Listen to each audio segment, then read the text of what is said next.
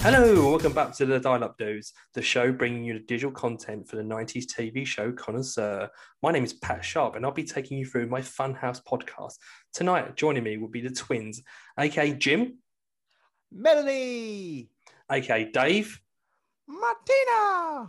You know what? A fun fact about Funhouse, guys: the two biggest prizes on that show was a Pizza Hut pizza and a tennis racket. Really? They were the biggest prizes. Really? Yeah. No, they never gave away consoles or bikes. What are we talking about here? Oh, they're the ones that gave away the most. If you look up Funhouse, they're the two big ones. I don't believe that. When they drive around that little go-kart, getting more prizes than that. That's what they blew all the budget on, is the go-kart. Yeah, I think so. So tonight we'll be talking about, it's been a year since lockdown started. So we'll be talking about what we thought would happen versus what actually happened.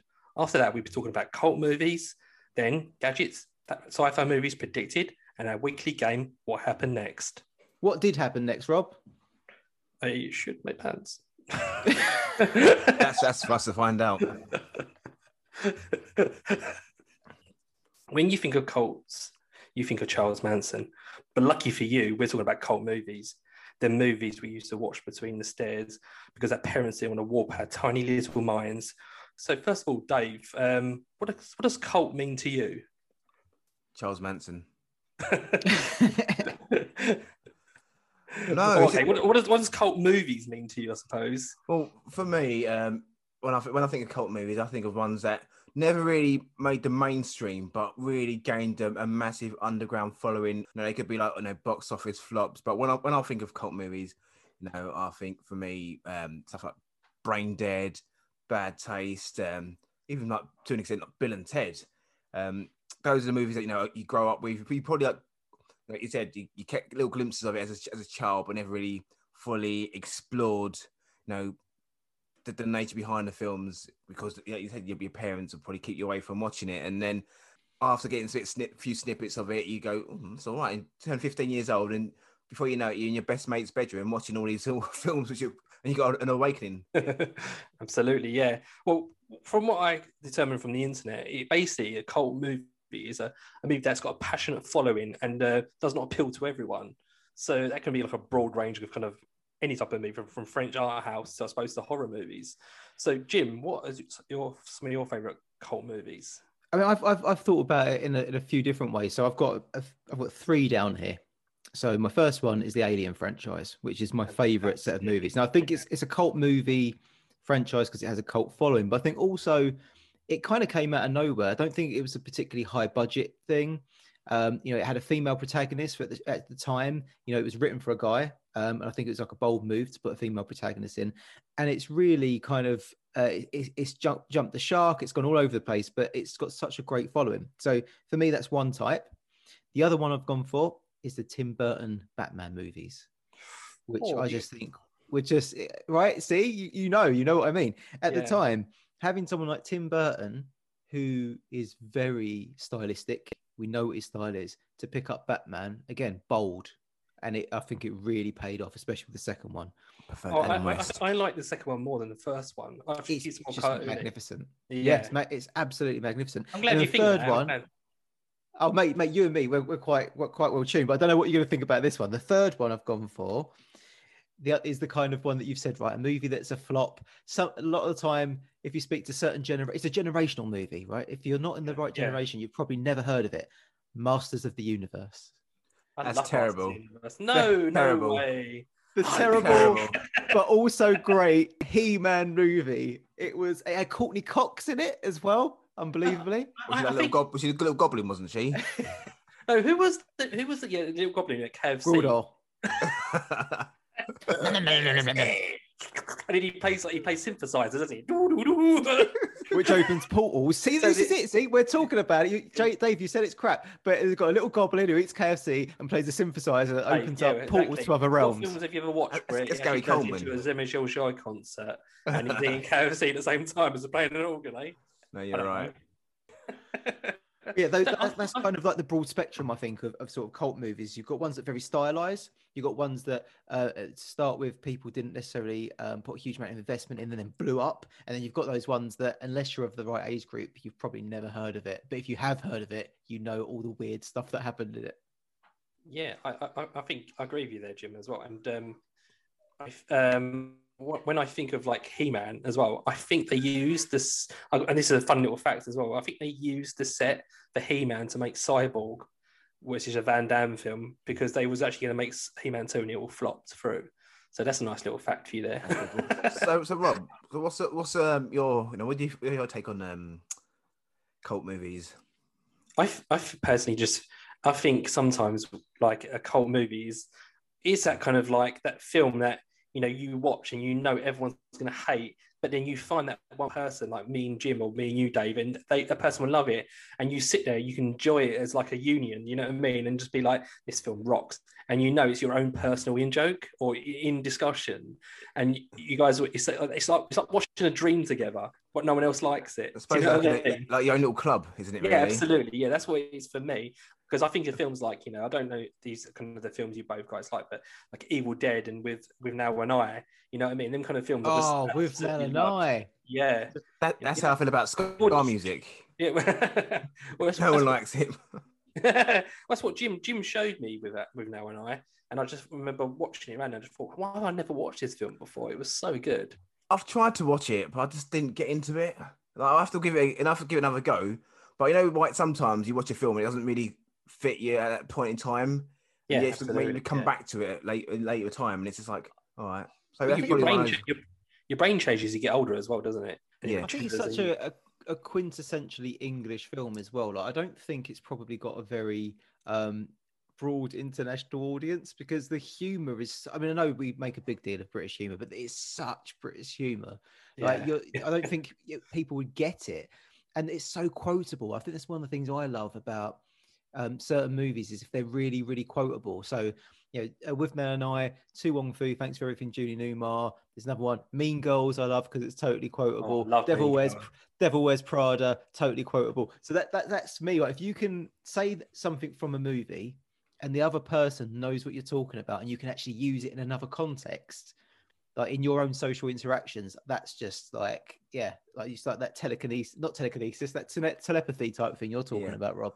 What you need to do then, Jim, is like when you have a presentation at work and you can throw as many like quotes in which you go under the radar of certain demographic, but certain people are like, I see you doing. Hey, Dave, do you remember when we were on holiday? And actually, sorry, the pair of you, when we were on holiday in 2006 and the World Cup was on, and the England team did that thing where during the interviews they all tried to get as many song titles into their interviews as possible. That was brilliant. That's when we was in Portugal, wasn't it?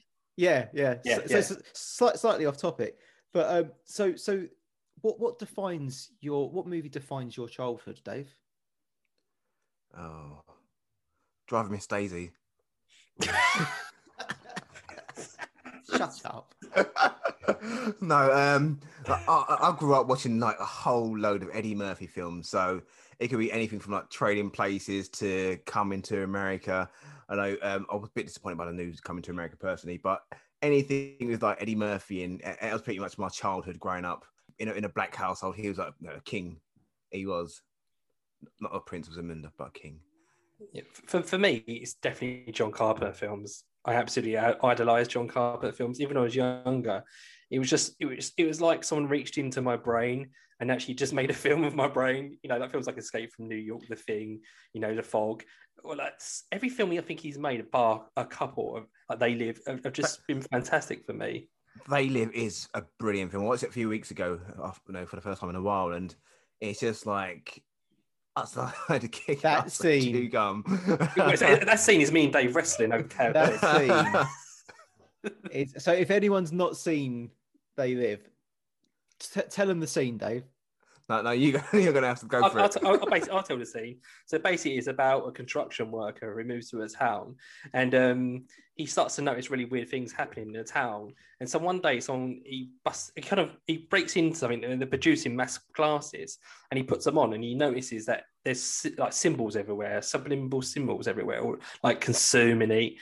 and he kind Obey. of goes on to obey, yeah, and he kind of clocks on. There's an alien, like aliens trying to overtake Earth, and he's friends with this chap on the building site, and he tries to make his mate wear his glasses, but his mate won't put them on, so he literally have like a 25-minute fight. For context, though, Rob, who plays the two guys? For context, Rowdy Roddy Piper. I can't remember the Lucy. Is it what's his name again? The other chap, Lucy Junior. Is it? I can't remember now. It's been such a long time. Two big geezers. Yeah, quite a comedy kind of thing. Yeah, one ex-wrestler they're doing like body slams, punches to the stomach. It's rolling around on the floor. It was Keith David. That's it, Keith David. Yeah, that's it. Yeah, that's right, Dave. You got that spot on there. Did you look that up? No, not at all. I can see you looking at your phone, Dave. He wasn't in Pitch Black or the Princess Frog and the Frog. Or the thing. I couldn't remember his name, even though I was reading about him the other day. Yeah. Or Platoon, or Goggles, or the Spawn. There's just some parts in movies though that just really get you, right? And they just absolutely draw. So that one you're never going to forget. If you talk about that movie, you're going to remember that. If you talk about Alien, you're going to the chest burster scene. If you talk about like He-Man, you get the little guy playing guys opening portals. There's just some things that stick in your brain. Yeah, absolutely. Yeah, and I'll tell you quite a funny story about They Live You Wanna. I never forget. I was quite young, and my dad taped it for me on TV. Do you remember the good old days? We actually had to tape a movie off TV. Yeah, those days weren't good. They weren't. No, because you record something and like you play the film again, it's all bloody chewed up your tape, and you're like, yeah. Well, you put a bit of tape in there to record, in the VHS. And I remember my dad taping They Live on BBC Two for me. I remember sitting down to watch it, and I get it on there to the last 10 minutes. It cuts off. My dad's like overestimated, and I was like, oh my God. He went, don't worry. He went, it's going to be on again and repeat in 2 weeks' time. So I sit down to watch it in 2 weeks' time. It does exactly the same thing at almost exactly the same point. I probably saw about 3 seconds extra. So I went, okay then. I was really upset about it. So my dad literally took me to the video store. I actually think it might be Ritz Video, Dave, where your mum used to work. Yeah. And he rented it out for me. So I sat down to watch it. And right at the end, someone had taped over with the cricket. I missed it. 5 years it took me to see the end of They Live. Rob, you know what? My mum told me once that your dad went into its video and made her reenact the They Live scene with him and her. At each other. That's actually a true story, Dave. And apparently there was approached by John Carpenter to do a sequel as well. So on your movies, Dave, what was your ones again? Your picks? It was a lot of Eddie Murphy films, like Coming to America. You got Trading Places. Okay, so what is your top one? You've got Beverly Hills Cop. You've got Trading Places, Coming to America, Golden Child. What do you pick? Oh God, it has to be Bowfinger. It has to be I do love the Beverly Hills Cop movies. Axel Foley's a defining character, but Trading Places is just it's a brilliant film. It's so funny. Him and Dan Aykroyd together, just a great act. And that was prime Eddie Murphy, and I loved the link between Coming to America and Trading Places, where the Randolph, the Dukes are they go bankrupt. Monty and Randolph, yeah. It's gonna have to be Trading Places for me. Does it make you sad? It kind of did me getting older, and it's always the case, isn't it? Your heroes kind of either die young or live long enough to disappoint you. But seeing Eddie Murphy go down the route of just playing in fat suits and prosthetics, it does seem like, I think I'll use the term fall from grace in the last show, but it was kind of disappointing seeing someone you consider a hero as a kid become this just caricature. You know what? He's got kids to feed, and I've got the memories. But the thing is, he's got a lot of kids. He's insanely. He's insanely funny though, Eddie Murphy. So I always thought that he'd be solid all the way through his career, didn't you? But the thing is, I felt like the latest Eddie Murphy film, it didn't feel right. It didn't fit with current times. I feel they tried to capture the nostalgia aspect, and it just felt dated for me personally. I haven't seen it yet. You talking about the new Coming to America? Yeah. I enjoyed it for what it was. which was a series of, the narrative was fine. There was a series of good callbacks. I do like a nice reference in a sequel, I've got to be honest. And there were so many good ones. But you're right, Dave. It didn't capture the spirit of it.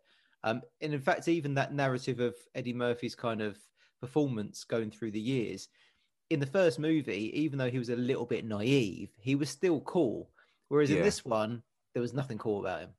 No, there wasn't at all. Was it load of recycled jokes as well? There was a few jokes, I don't want to give it away. I don't want to do any spoilers. But this whole show's to be spoilers. I wouldn't say recycled. I'd say reference. There's a lot of jokes. There's a lot of references. Yeah. So I reckon, in all fairness, the original writer should have got a big payday out of this film. Yeah, definitely. So from your one, Rob, like from your selection of movies for cult, what's your kind of like defining thing? What film it would be for me? Yeah. What if I'd always be like two films, because it's the thing that got me into like horror and sci-fi and cult. And if I'm honest, I could probably do about 10, but I'd probably be like Dawn of the Dead, Evil Dead, and I'd probably be Enemy Mine. Enemy Mine. Yeah, I loved that when I was a kid. Another complete niche. It's just another one that, if you're not of a certain generation, you probably never bother checking it out. Fantastic film. Dave, you'd love it. You would like it. I think you would. It's sad. It's a really nice drama, action, sci-fi movie. Give me a summary. It's basically to do an intergalactic war. That's enough. About an alien race and a human race. I think it's a human race. I can't remember. And they crash on this alien planet, and they have to kind of band together to survive this planet. And they have to overcome their differences. And it's about their friendship and how they survive. It's just great. I don't want to give too much away, but it's. Can I just say that is classic our childhood, is that having people overcome their differences and overcome adversity and work together. That's so like the morals. Yeah. I think they need it nowadays, though, if I'm honest, don't you? Yeah. Yeah. While I legally stream films. Even one of mine, like Batman. So Batman Returns. Again, you've got a mixture of characters with a spectrum of personalities and like levels of villainness, if that's not a word, but you know what I mean. Yeah. And like you end up sort of seeing them all kind of working together, and in the end, I don't want to give it away, but you must have seen it by now. But like Catwoman and Batman, it's that same thing again, isn't it? Like working with people to overcome a common enemy. Yeah, it's not quite the same, but it's still a similar theme. I think one thing that we had was really lucky about as well when we were younger is the kind of quality of different types of actors we had. Do you know what I mean? Like if you made like a modern like Batman 2 nowadays, the same film, and you tried to cast the same people, trying different people, I couldn't honestly think. Oh, mate. Michelle Pfeiffer, I mean, look, I loved all of the people who play Catwoman more or less, but she just brought so much, like you said earlier, right, Rob, the comic book aspect to it. She was amazing. And have you seen a video of her with the whip? And she was actually, she was using the whip and literally really using it and whipping off the mannequins' heads in the store. She trained to do that? Yeah. Mate, incredible. I just like that Danny DeVito was in it, and I think he is so versatile in his acting. I think he's a brilliant actor and underrated. Is he underrated? Yeah, I rate him really, really highly. Yeah, you do. he couldn't get nothing until Sunny in Philadelphia. Oh, yeah. So he actually makes that program, doesn't he? He absolutely makes that program. Yeah, so funny. And then obviously Christopher Walken as well. Oh, yeah. That was quite a star-studded cast. I forgot about Walken in there. I only forget Walken. He's in the Fat Boy Slim video, isn't he? Dancing. Yeah, that's all I'm known for. It's Christopher who? So basically, I'm going to end this with the kind of last kind of question now. So I want you guys to kind of think, what is a modern cult movie for you? If you had to think about a movie nowadays and you watched it, what do you think will be a cult movie in the future? Ooh. I'll let Jim start with that. It's a difficult one, but I think because I don't know if you guys have seen it. There's a film called Under the Salt Lake, and it's got it's Andrew Garfield in it, and I think I've said that right. It's title. It's basically it's one of these films that everyone hates at the moment. It's basically about this detective who's kind of no, not detective. He's like a bit of a loser, and he's basically he gets involved with a cult. And it's one of them films you'd watch. You can a lot of people watch. They'd hate it, but now for me, I think in 10 years' time, people will be raving about it. I just got that feeling about it. You know what? I think films like Us, that's going to be a cult. Yeah, that's a real good one, Dave. Yeah, it's a really, really good film, and it creeps me out a lot actually. And it's not the sort of film I normally go for because I don't like horrors. Another horror movie which actually resonates with me as well, which I think is going to be a cult classic, is Get Out. Yes, I mean, that's a brilliant. Both the same director as well, Dave. It was. Yeah, it kind of reminds me of the first time I met a man as family as well. It was, yeah, it was kind Dave, of. do you know the bit when he's on the chair and he's picking the stuff out the chair? Yeah. Apparently, Jordan Peele said that's supposed to be him in the fields picking cotton. Yeah. Okay. Great. Yeah, and I didn't notice that, and I was like, wow, that's just totally blown my mind. I think there's a lot of movies now that are. I mean, there's too much out there that's not original enough. So you've got loads of the superhero movies that's churning through them. Not that they're bad, but they're not going to become classics, are they? But I think like the little indie movies that are popping up on the streaming services, I think have got a really good chance of becoming cult because I think that's more going back to the sort of style that we were used to growing up. I think the writing style is a bit different. I think like the production's a bit different.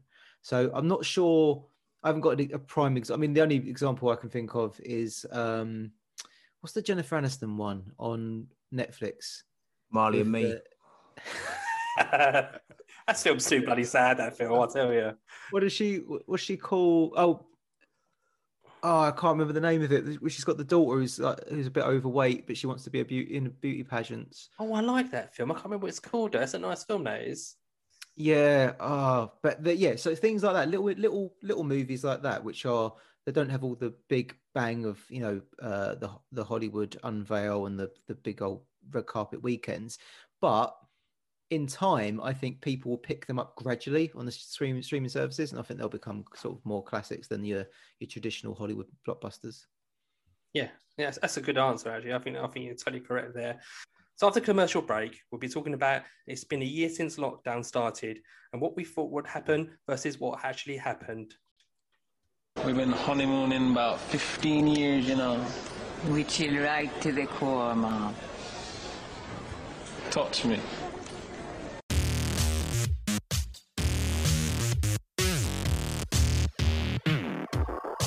So today, me, Dave and Jim, we'd be talking about what we thought would happen when we went into lockdown versus what actually happened. So, Jim, what did you think would happen when we went into lockdown? I honestly thought, I'm going to be honest, I'm going to be completely transparent here. I, at the time, was like, well, if this only hurts older people, why don't they just infect the rest of us so that we get it and get over it and then like develop the antibodies and then we can all go back to normal and we'll have herd immunity.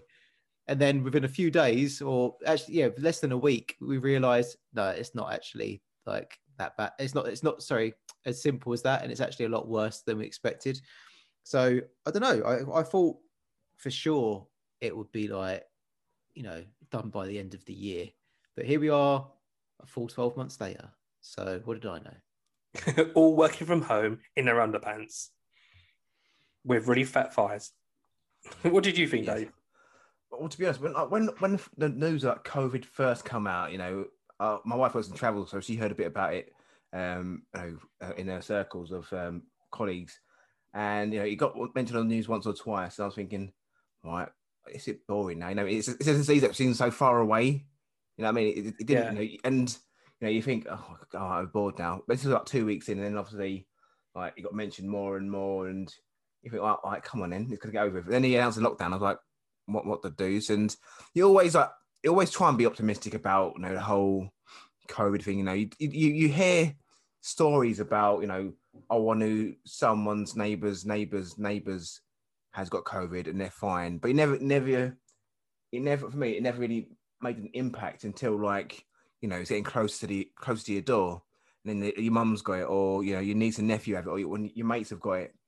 And unlike Jim, I first and foremost, I don't want everyone to be safe. You don't want anyone to get harmed or, Hang on, unlike Jim. Jim's like this evil mastermind who's actually spreading it. Put to everyone's drinks. Let's get all these young people contracted. Only the gay men were ruled against now. No, sorry. Where did that out, Jim? Don't worry. No, we won't. Carry on. But yeah, it was strange because obviously it was all play it by ear. No one knew what was going to happen. This is obviously the first time in our lifetime that anything like this ever happened at all. And you're always optimistic that it's going to be, over in a month, and then it just keeps getting longer and longer and longer. I just hope we can see some sort of light at this end of the tunnel. Like my wife recently, or Amanda, she recently had a jab done, and I can see more and more people getting their jabs done now, which is obviously giving me a bit more optimism about how things are going at this stage. And yeah, I just hope within the next 3 months or so we can kind of get some normality back. But again, it just seems such a long time since this has all happened. I'm just waiting. But I think when it really come real to me is when I knew someone who actually died from it. And then when I knew someone who died from it, I thought, oh, this is real. Because they were I'm not saying they were like, old, but they weren't young. So they were kind of, midway through their life, I suppose. It's the nicest way to say it. But and it, and I thought to myself, oh God, this is actually, could be a really dangerous thing here. And I started to, it made me kind of stand up and take attention. And around about the same time as that my work kind of started taking attention as well of it. And it became quite kind of a real thing. We started getting all the, this distancing rules, and we were behind kind of certain aspects of that plastic stuff. And it, and you couldn't see certain people. But you're right though, Rob, because like you mentioned about people getting ill. Like my dad, obviously he hadn't been well for a little while, and he had like diabetes, and he had a carer come around his house once a week, or basically so it was once a day, to actually see he's actually administering his medicine and such. And to be honest, he's very bad at doing that. It was terrible. And obviously with the whole lockdown situation, obviously nurses and those care workers weren't giving them their attention that they needed. And obviously something slipped through the gaps because my dad died, and it was horrible that it happened. But I could understand like the pressures and the strains on like the NHS and their services, and the need to keep people safe and well. But when you're personally impacted by, the effects of COVID and how it's obviously taking away resources from other areas, like, whether it's like, people who have like, operations that are due from like cancer or serious medical issues, and they're getting either like, pushed back because they can't get their treatment. It makes a massive impact, and it just really, it can devastate lives. And yeah, it's just a terrible situation that we as a nation and individuals are facing. And I find it totally feckless that there are people out there who want to go round not wearing a mask or not taking the precautions because they're being repressed because we're a free nation. And it's a conspiracy. When just think beyond yourself. Really, think for the people who can't get the support, who can't who ain't able to empathy. Yeah, that's all you need. Yeah. And what is the big deal about wearing a mask? You know what I mean? Like it's not a big deal at all. It hides my beautiful smile, so I'm all right with it. It's a piece of fabric. Honestly, I think the kind of people who tend to complain about this as well, the same kind of people who before this would go on about the good old British spirit of the wartime and all the rest of it. And it's like, look, you're not being asked to go to a front line of a battlefield. You're not being asked to build munitions. All you're being asked to do is stick a piece of cloth over your face. So why don't you just do it? They used to wear gas masks over their face during the war, though. So they refuse that from mustard gas. The joking aside about me not caring about people, I seriously do. I'm a very empathic or empathetic. I don't know how you say it. You are very big time. I care a lot, and I've all the way through this done exactly what I've been asked, not because I'm one of the sheeple, but because I care. I don't want to accidentally give it to someone else. It's not even that I'm bothered about getting it myself, because I am fairly young and healthy. You are now, Jim. I've seen you topless.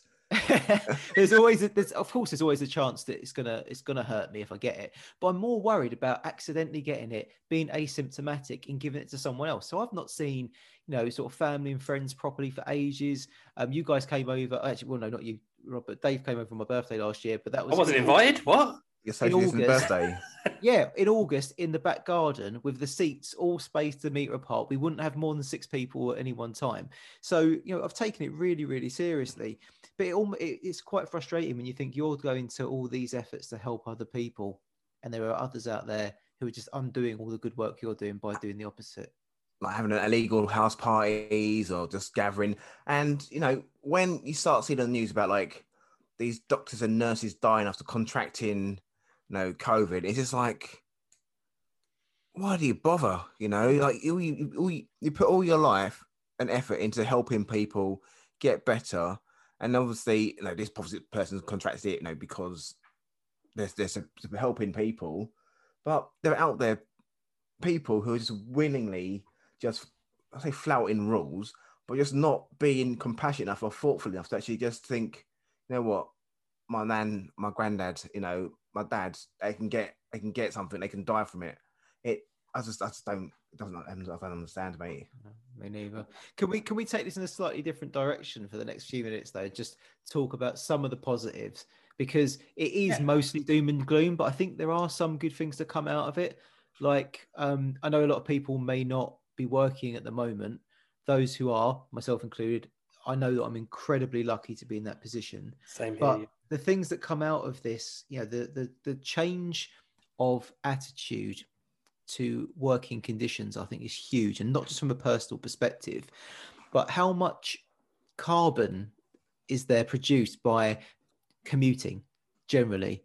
And all the people like myself and Rob who go to the office every day, after this, if we can maintain this could be an environmental revolution that's forced upon us. Well, not forced upon us, but, businesses would never have voluntarily in the past said, let's try out everyone working from home. They've had to do it, and they've realised it works. This could be a big game changer. I would like to see the kind of levels, the readings of the level pollutions in London now compared to what they were when we they did it.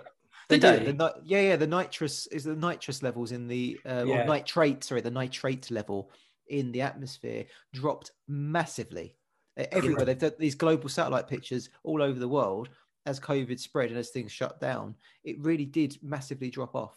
You know what? When it first kicked off and they locked down, and I thankfully I had lots of time to myself, and I cycled a lot. I cycled into London. It was so beautiful. It was so nice to actually go on clear roads, and you look at looking at streams and canals and such, and just they look clear. They look like dirt free. You see like birds in there, and it was a far cry from what you used to like living in London.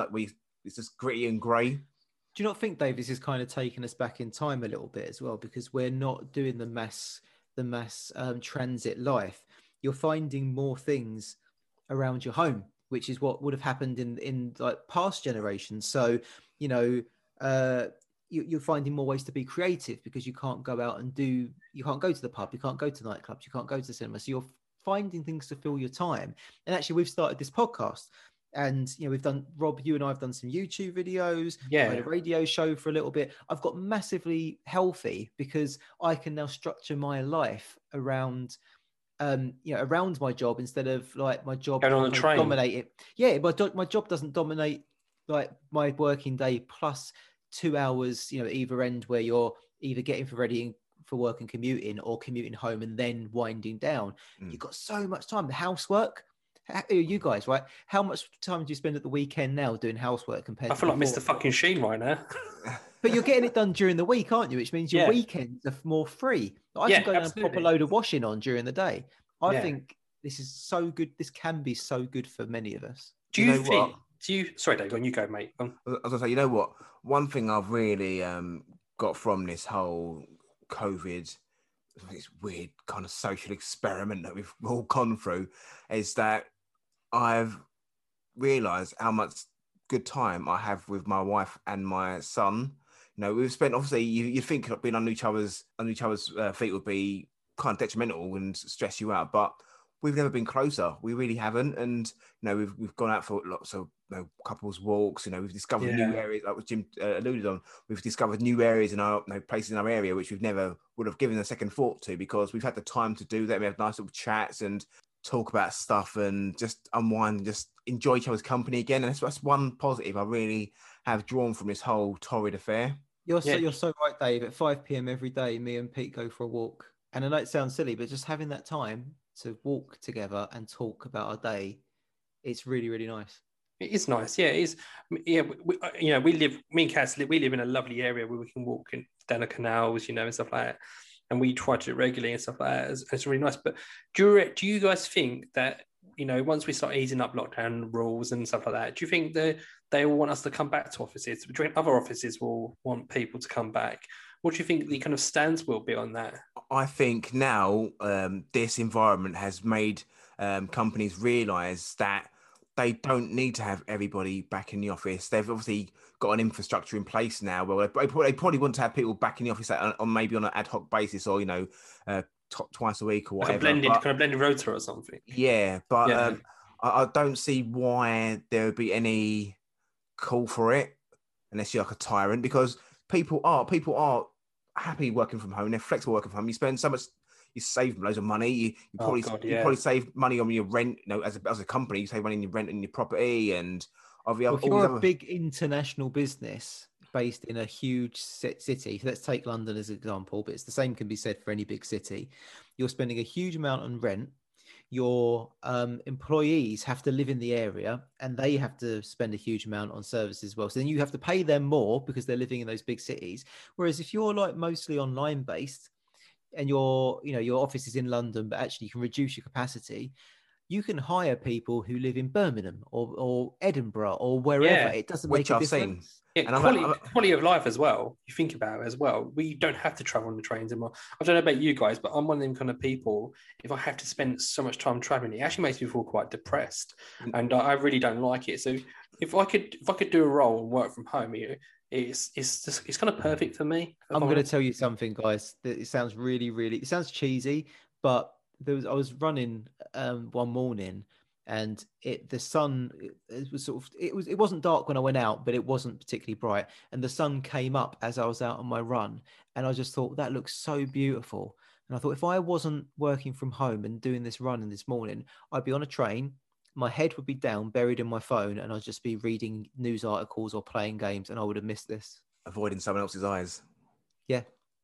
And yeah. Unless you look in someone's eyes and have the sunset in it. There are a lot of positives to come out of this, and it ultimately it makes you realise and appreciate what we have, and just the small things in life, I suppose. It makes me appreciate you guys. I can't wait to see. Absolutely. Look, mate, I'm hugging you here. I'm giving you an electric hug. Virtual hug. We'll always be together. I'm going to keep singing that tonight. So after this commercial break, we'll be talking about gadgets that sci-fi movies predicted. We want blue stripes, we want white, we want the red stripes, but that's all right. As you can see, Aquafresh is all three. Aquafresh is for the family.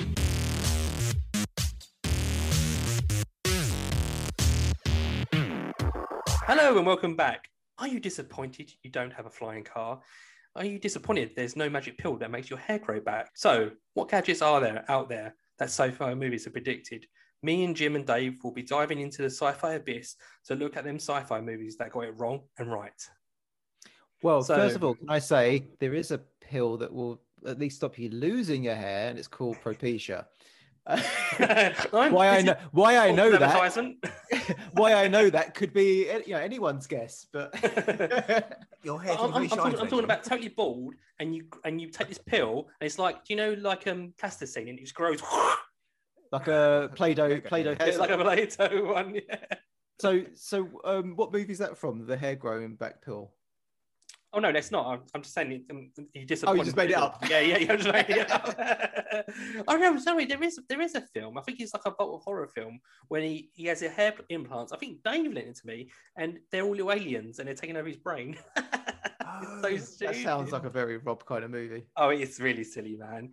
So my question to you, Jim, first, I suppose, what films have you watched in the past, and you've seen this kind of technology happen, and have you seen it come to like fruition, basically? Right. So in Star Trek, right, they walk up to the doors, they open.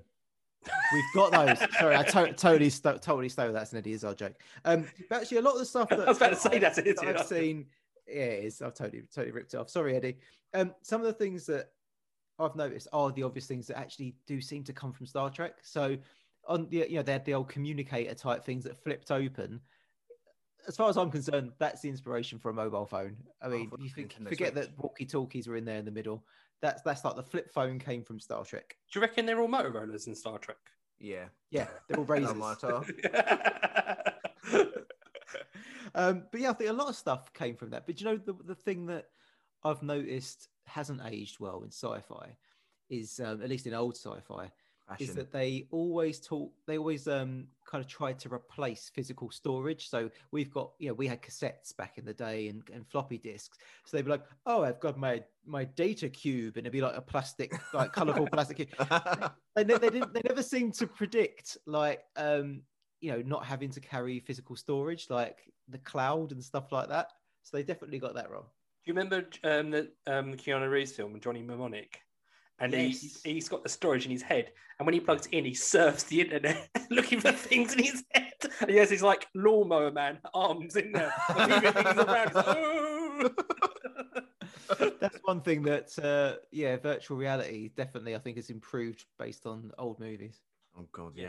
When you think back to like films like 2001 Space Odyssey, when they literally predicted video calling, it's like that film, is quite an old film now, and that's pretty impressive that come true. So, like, Dave, what kind of films can you think of that had any kind of technology? They had self-driving cars. Yeah. In Total Recall. Yeah, I think it's in Total Recall. I think there's been a few other films recently as well. Has it? I'm still waiting for like the flying cars. Yeah, in like every single film. Why have we haven't got flying cars, or why have we not got like green cars that don't run on petrol at the moment? Like obviously we got electric cars, but why have we got cars that can't run on water fusion? We do because there's hydrogen powered cars. It is a thing. Yeah, it's a thing. Why are we not using them then? Because you need to adapt the technology. Yeah, I mean they have to start converting petrol garages to do it, and then the companies need to make it. It's one of those things that they're really, really, really expensive. Like Jay Leno's got one, and in California they've got the refill stations, but it's really expensive. But once it starts to roll out, it will become cheaper, and it's literally hydrogen powered. That's like everything, isn't it? Yeah, I was watching a video the other day of someone had who is that really famous South African bloke, famous. Elon Musk. And he basically, did you see when he invented that kind of weird van truck thing? And he was trying to prove like how strong the windows were, and he threw a brick against it at the convention. Did you see that? So he's saying this is the new future of cars, and he got this brick and he threw it. He goes, it won't smash the window. He went straight through the window. And he says, like, oh my God. He's a wally. It was right. But it's them cars, though, he's invented incredible. I've seen this video as well, where this man is in a wheelchair and he literally presses a button and the car reverses out, no one in it, opens up and he gets in it, he gets in the front, he just drives off. Rob, we will like this one, right? So think about the smart home. So you've got our Google controlled gadgets and smart lights and smart plugs, and you can turn your heating on. That was predicted by Demon Seed. Oh my God, for real? I should have known that. Well, hang on, wasn't it? Maybe what about Electric Dreams? Because that was in Electric Dreams as well, wasn't it? Was it? I mean, it's in a few, right? We'll always be together in Electric Dreams. Great song. That was about a film that kept the computer that kept him in the house as well. But it was a bit more of a nicer version than Demon Seed, where it actually impregnated a woman. Yeah, which one is it that the Simpsons ripped off with I almost said Charles Bronson with with Piers Brosnan doing the voice? That's Demon Seed, isn't it? Did they do Demon Seed? That'd be insane. Well, they did one where it was an automated house and he fell in love with Marge and then tried to kill Homer. I've got to see this. I don't remember that. But one other serious one I've got here, though. Again, sorry, Star Trek. I know. Do you guys even watch Star Trek? I love Star Trek. No. Right. I love it. Well, look, you must be familiar with the replicator in Star Trek. Yeah. So in Star Trek, they go cup of coffee, roast beef, rack of lamb, screwdriver, and it will just make it appear. That's basically the genesis of the 3D printer. The idea is that, to be able to say, I want something and to have it created out of a stock image and actually created out of nothing. Now, obviously, 3D printers right now is just, plasticky type stuff. But I've seen they've started to develop this thing where they 3D print artificial meat. Yeah, I saw that. It's crazy, isn't it? So the Star Trek replicators for replicating food are kind of becoming real. Dude, that's awesome. That is a perfect example. And it kind of almost goes on to the Back to the Future 2 microwave when he puts the mini pizza in, like we talked about last week. I'm still waiting for that, though. I'm still waiting for the little bit of food to actually expand. I just want little tiny bits of food everywhere in my house. So I can just imagine all the storage you could have. You could have a totally packed fridge full of stuff, and you wouldn't last you a lifetime. It would have lasted a lifetime, wouldn't it? Oh, this went off 30 years ago, darling. So what else, Dave? What else have you got on your list?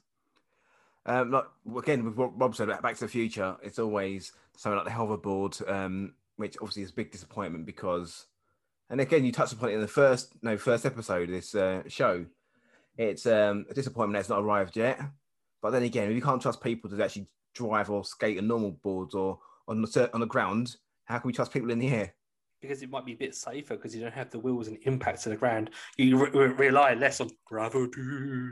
I've just thought of a wicked one. Go for it, blood. You're going to love this. Right? Do you remember the movie Toys?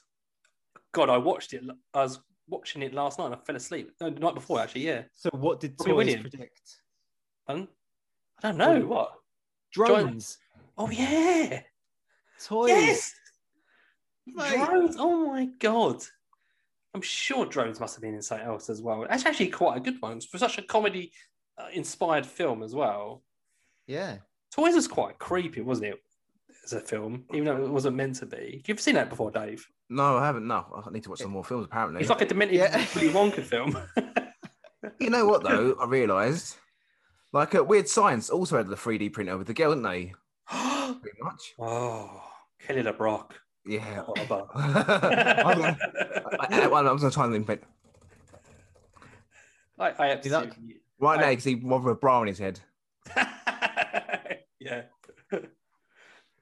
Yeah. What else? There must be tons of stuff though. I think we could literally talk about it all night long. You think about like the Truman Show and reality TV and stuff like that, and watching him from afar. I actually see an article to do with sci-fi movies predicting technology, and actually was talking about the Truman Show and about how it kind of predicted quite a lot to do with that kind of keeping up with the Kardashians and that absolute obsession with voyeurism and just watching people for people's lives. And I don't know, what are you guys like with kind of that reality show? Do you guys like that kind of watching people's lives and stuff like that? Is that it's not my first port of call, but sometimes I get caught in it just because it's a topic of conversation at work and you kind of get roped in. You know what I mean? It's like, I want to join in next week, so I'll just kind of watch one episode. Before you know it, you're hooked, and you're like, "Oh my God, I've got emotional investment in two people I don't care about a show I don't care about," and it's just like, what am I doing with my life? I think it all depends about the people you're watching, though, surely. I suppose if it's someone you can't relate to, why would you watch it? Like, if it was someone I was really interested in, I'm not saying it, I'm just trying to think of someone on top of my head. Maybe it's someone like Charles Manson. I don't particularly, connect with Charles Manson, but I find him fascinating. I find him fascinating. Where's this going? I find criminals fascinating. If I'm honest, it's that kind of part of me. And if I watched a show about him and how he thinks and his ideology, how he thinks about things and stuff like that, I'd enjoy it. I think more than Kardashians. Good, because right now I'm actually watching Married at First Sight Australia. It's like, what's all that about? There's no reason why I should be watching it at all. I don't even know what it's about. I don't know what this has got to do with sci-fi predicting the future, but I'm loving it. Dave's like a so bored and middle-aged that he's watching reality shows. It's like a sci-fi show. Dave watching reality shows. So basically, the whole premise of this show is that you get these relationship experts, and they kind of pair off a couple of people who they think will be perfectly suited, and don't meet until their own wedding day, and then they basically go through a a honeymoon period and living together period, and they basically see how they get on and interact. And it's pretty much like a whole group of them. So it's like, probably like 16 people in total, something like that, where they just all live their lives as married people, having only met each other on the wedding day. And yeah, it's fucking crap, to be honest with you, mate. Yeah, thanks for that. So what I would like to know is, did we get the seashells from Demolition Man? I have. No. They're in my house. I shit in them regularly. Did you wipe your ass? Okay, you wipe your ass with them? Dave, Jim, what were they for? If you know what they're for, I don't know who's going to give us the answer, but what were they for? The three seashells. I can only imagine that there'd be like clean, dry. I don't know what the third one would be. What are they? What are the seashells? Why are they seashells? Does it suck the poop out? I don't know. Well, you, Dave, what do you think it is? I don't know. I'm still wondering why that woman on Total Recall has 3 boobs. Dave's reminiscing about being younger. But back to the subject at hand, though. Like, there's so much stuff that we know that people actively copied from sci-fi. So like AI was like a concept that probably existed in science, but people applied it to movies, and I reckon movies probably then inspire people to try and make it happen. Yeah, it's a platform, isn't it? It's sometimes it's like, you sit down with a group, like a focus group or something, or your team, and then someone just gives you that idea, and you can run with that idea, and that person makes it, sort of like something to actually go from, And sometimes someone could be sitting there, very smart person, watch a film and go, hang on a sec, I know how can I make this happen? Yeah, I'm sure smartwatches must have been in movies. They must have. Yeah, of course they were. Without doubt. I can't tell you what film it was, but let's go Star Trek again. It's always there, isn't it? I was going to say Cheers. Probably. Cheers, you say? Yeah. Norm, beat me up, Norm. So after this commercial break, we'll be playing our weekly game, and this week it'll be What Happens Next. Wake up in the morning, I want and me breakfast with sunflower spread. Do I lay on my bread? Oh, bright light.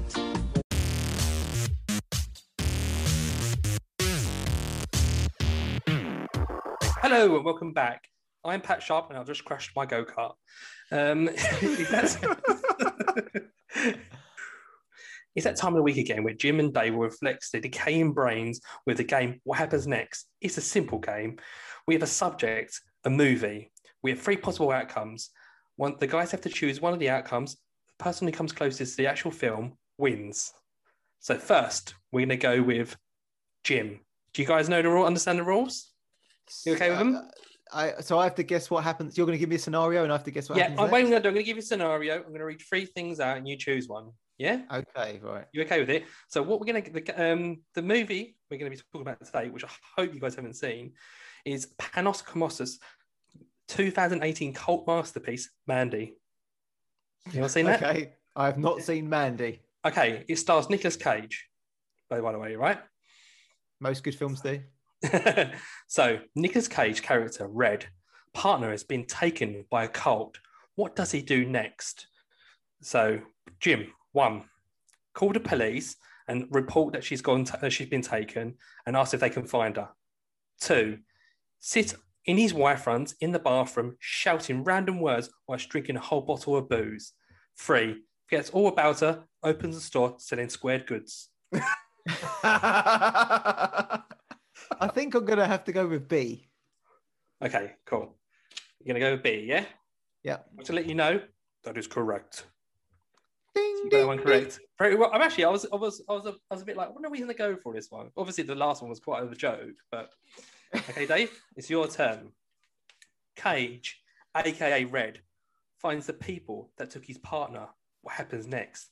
Does he tie 2 bricks to his hand and make windmills towards them, taking them out? 2, puts on a leather jacket and dances around in slow motion doing karate and kicks their ass. 3, drinks a super magic skull juice and goes to give him special powers and goes absolutely nuts and beats the bad guys. Is there no square stuff happening in this one? Not this bit, no, Dave. I'm going to have to go for B. Yeah, I would have gone for B as well. So you want to go for puts on a leather jacket and starts Yeah. in slow motion? Yeah. Actually, David, that is wrong. Is it bricks? Yeah, no, it is Oh. C. It is What? This is why I chose this film for, because I just thought to myself, if you can get these right, I'm going to be so blown away by them. Okay, we're going to go back to Jim. So basically, we've got another. It's like 3 sets. So this is your second set, Jim. Yeah. Okay. So after taking out a number of the bad guys, Red finds himself at a destination where his partner is. Red must fight someone to get inside the property to rescue his partner. What weapon does he use? A dildo from the back of his pickup truck. B, a 8-foot chainsaw. C, a giant pink teddy bear. I'm going to go with the dildo. I don't know why. I just feel like you wouldn't put that in there if that wasn't true. It's B. It's an 8-foot chainsaw. It's absolutely. I think it might even be 10 foot. It's absolutely enormous. I wish I had pictures to show you guys of these things. Okay. Oh man. Okay. So you've got one, Jim, and Dave's got none at the moment. Still. Yep. Okay. So this is the second one for Dave. Yeah. Red, aka Nicolas Cage, is now inside the property. He needs to find out where his partner is.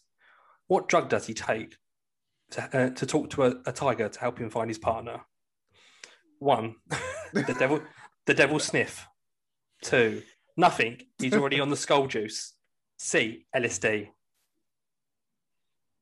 I'm going for the skull juice. B. Is that your final answer, David? Yeah. It's LSD. Ah. So David still doesn't have any points at the moment. That's all Cool. right. So I could clinch it with this one then. You can, Dave. You can, Jim. So you can. So Red partner, Andrea, rejects the cult leader that took him from Red. What does the cult leader do to her? A, sets her on fire and laughs. B, puts her in the freezer before shutting the door. He says, chill out. C, gives her $1 and sends her on a bus on her way home. B. So what puts her in the freezer, shut the door, and says, chill out? Yeah. No, it's That's so A. cheesy. It's A. He sets her on fire and laughs. I was thinking like chill out, like something I think Arnie would do from one of his. Yeah, that's what I was thinking. It's an Arnie type They thing. basically stole it from Batman. Oh, of course, yeah, when he was Mr. Freeze. That's why I was thinking of Arnie. Oh. Okay, so Dave, Yeah. you have to get this right to still be in this. I thought it's the taking part that counts, mate. This is the last part, Dave. I've got faith in you. Oh Dave. god. So after the credits, what secret scene is there? A, Cage. Cage is really high. Cage is really high on the drugs he has taken. He is skateboarding on a rainbow and while listening to Slayer. B, it's a full 20 minutes of Nicolas Cage smoking a cigar, crying and looking at the camera. C, nothing. It's just a credits dummy. Oh, I'm gonna go for A because that made me laugh more. You gonna go for A? Yeah. It was C. It's just the credits. It's just the credits. You Yes. know, So this week's winner again is Jim. Oh, But doesn't that give you 4 points, Jim? Oh, it gives me 6 points, mate. 6 points. we're doing it as football. Yeah. So you basically had a 1 in 3 chance of, even if you've never seen the film, getting it. But Dave couldn't even do that. To be fair, though, if you've never seen this film before, it's a film you must watch. It's insanity, but it's actually quite entertaining. There's even Cenobites in it from Hellraiser. Really? Okay. Yeah. I'll make sure I watch that in 10 years' time. It's a real like absolutely fascinating piece. I think you'll love it. But congratulations to Jim for winning that. Well done, Jim. Thank you. I'm going to clap you. Can you clap in, Dave? I clapped him earlier on. Be a good winner. Okay. Clap me outside. How about that? Okay, that's the end of our show this week. Thank you for tuning in and listening to the Dial Up Dudes. Dave, where can you find us? What are our catches, our taglines? You can find us at the Dial Up Dudes on Twitter, or on Instagram, it's the Dial Up Dudes. Jim, where can you email us? The dialupdudes at gmail.com. Uh-huh. You go, girl. Mm-hmm. Thank you for listening to this Dial Up Dudes. Catch you next week.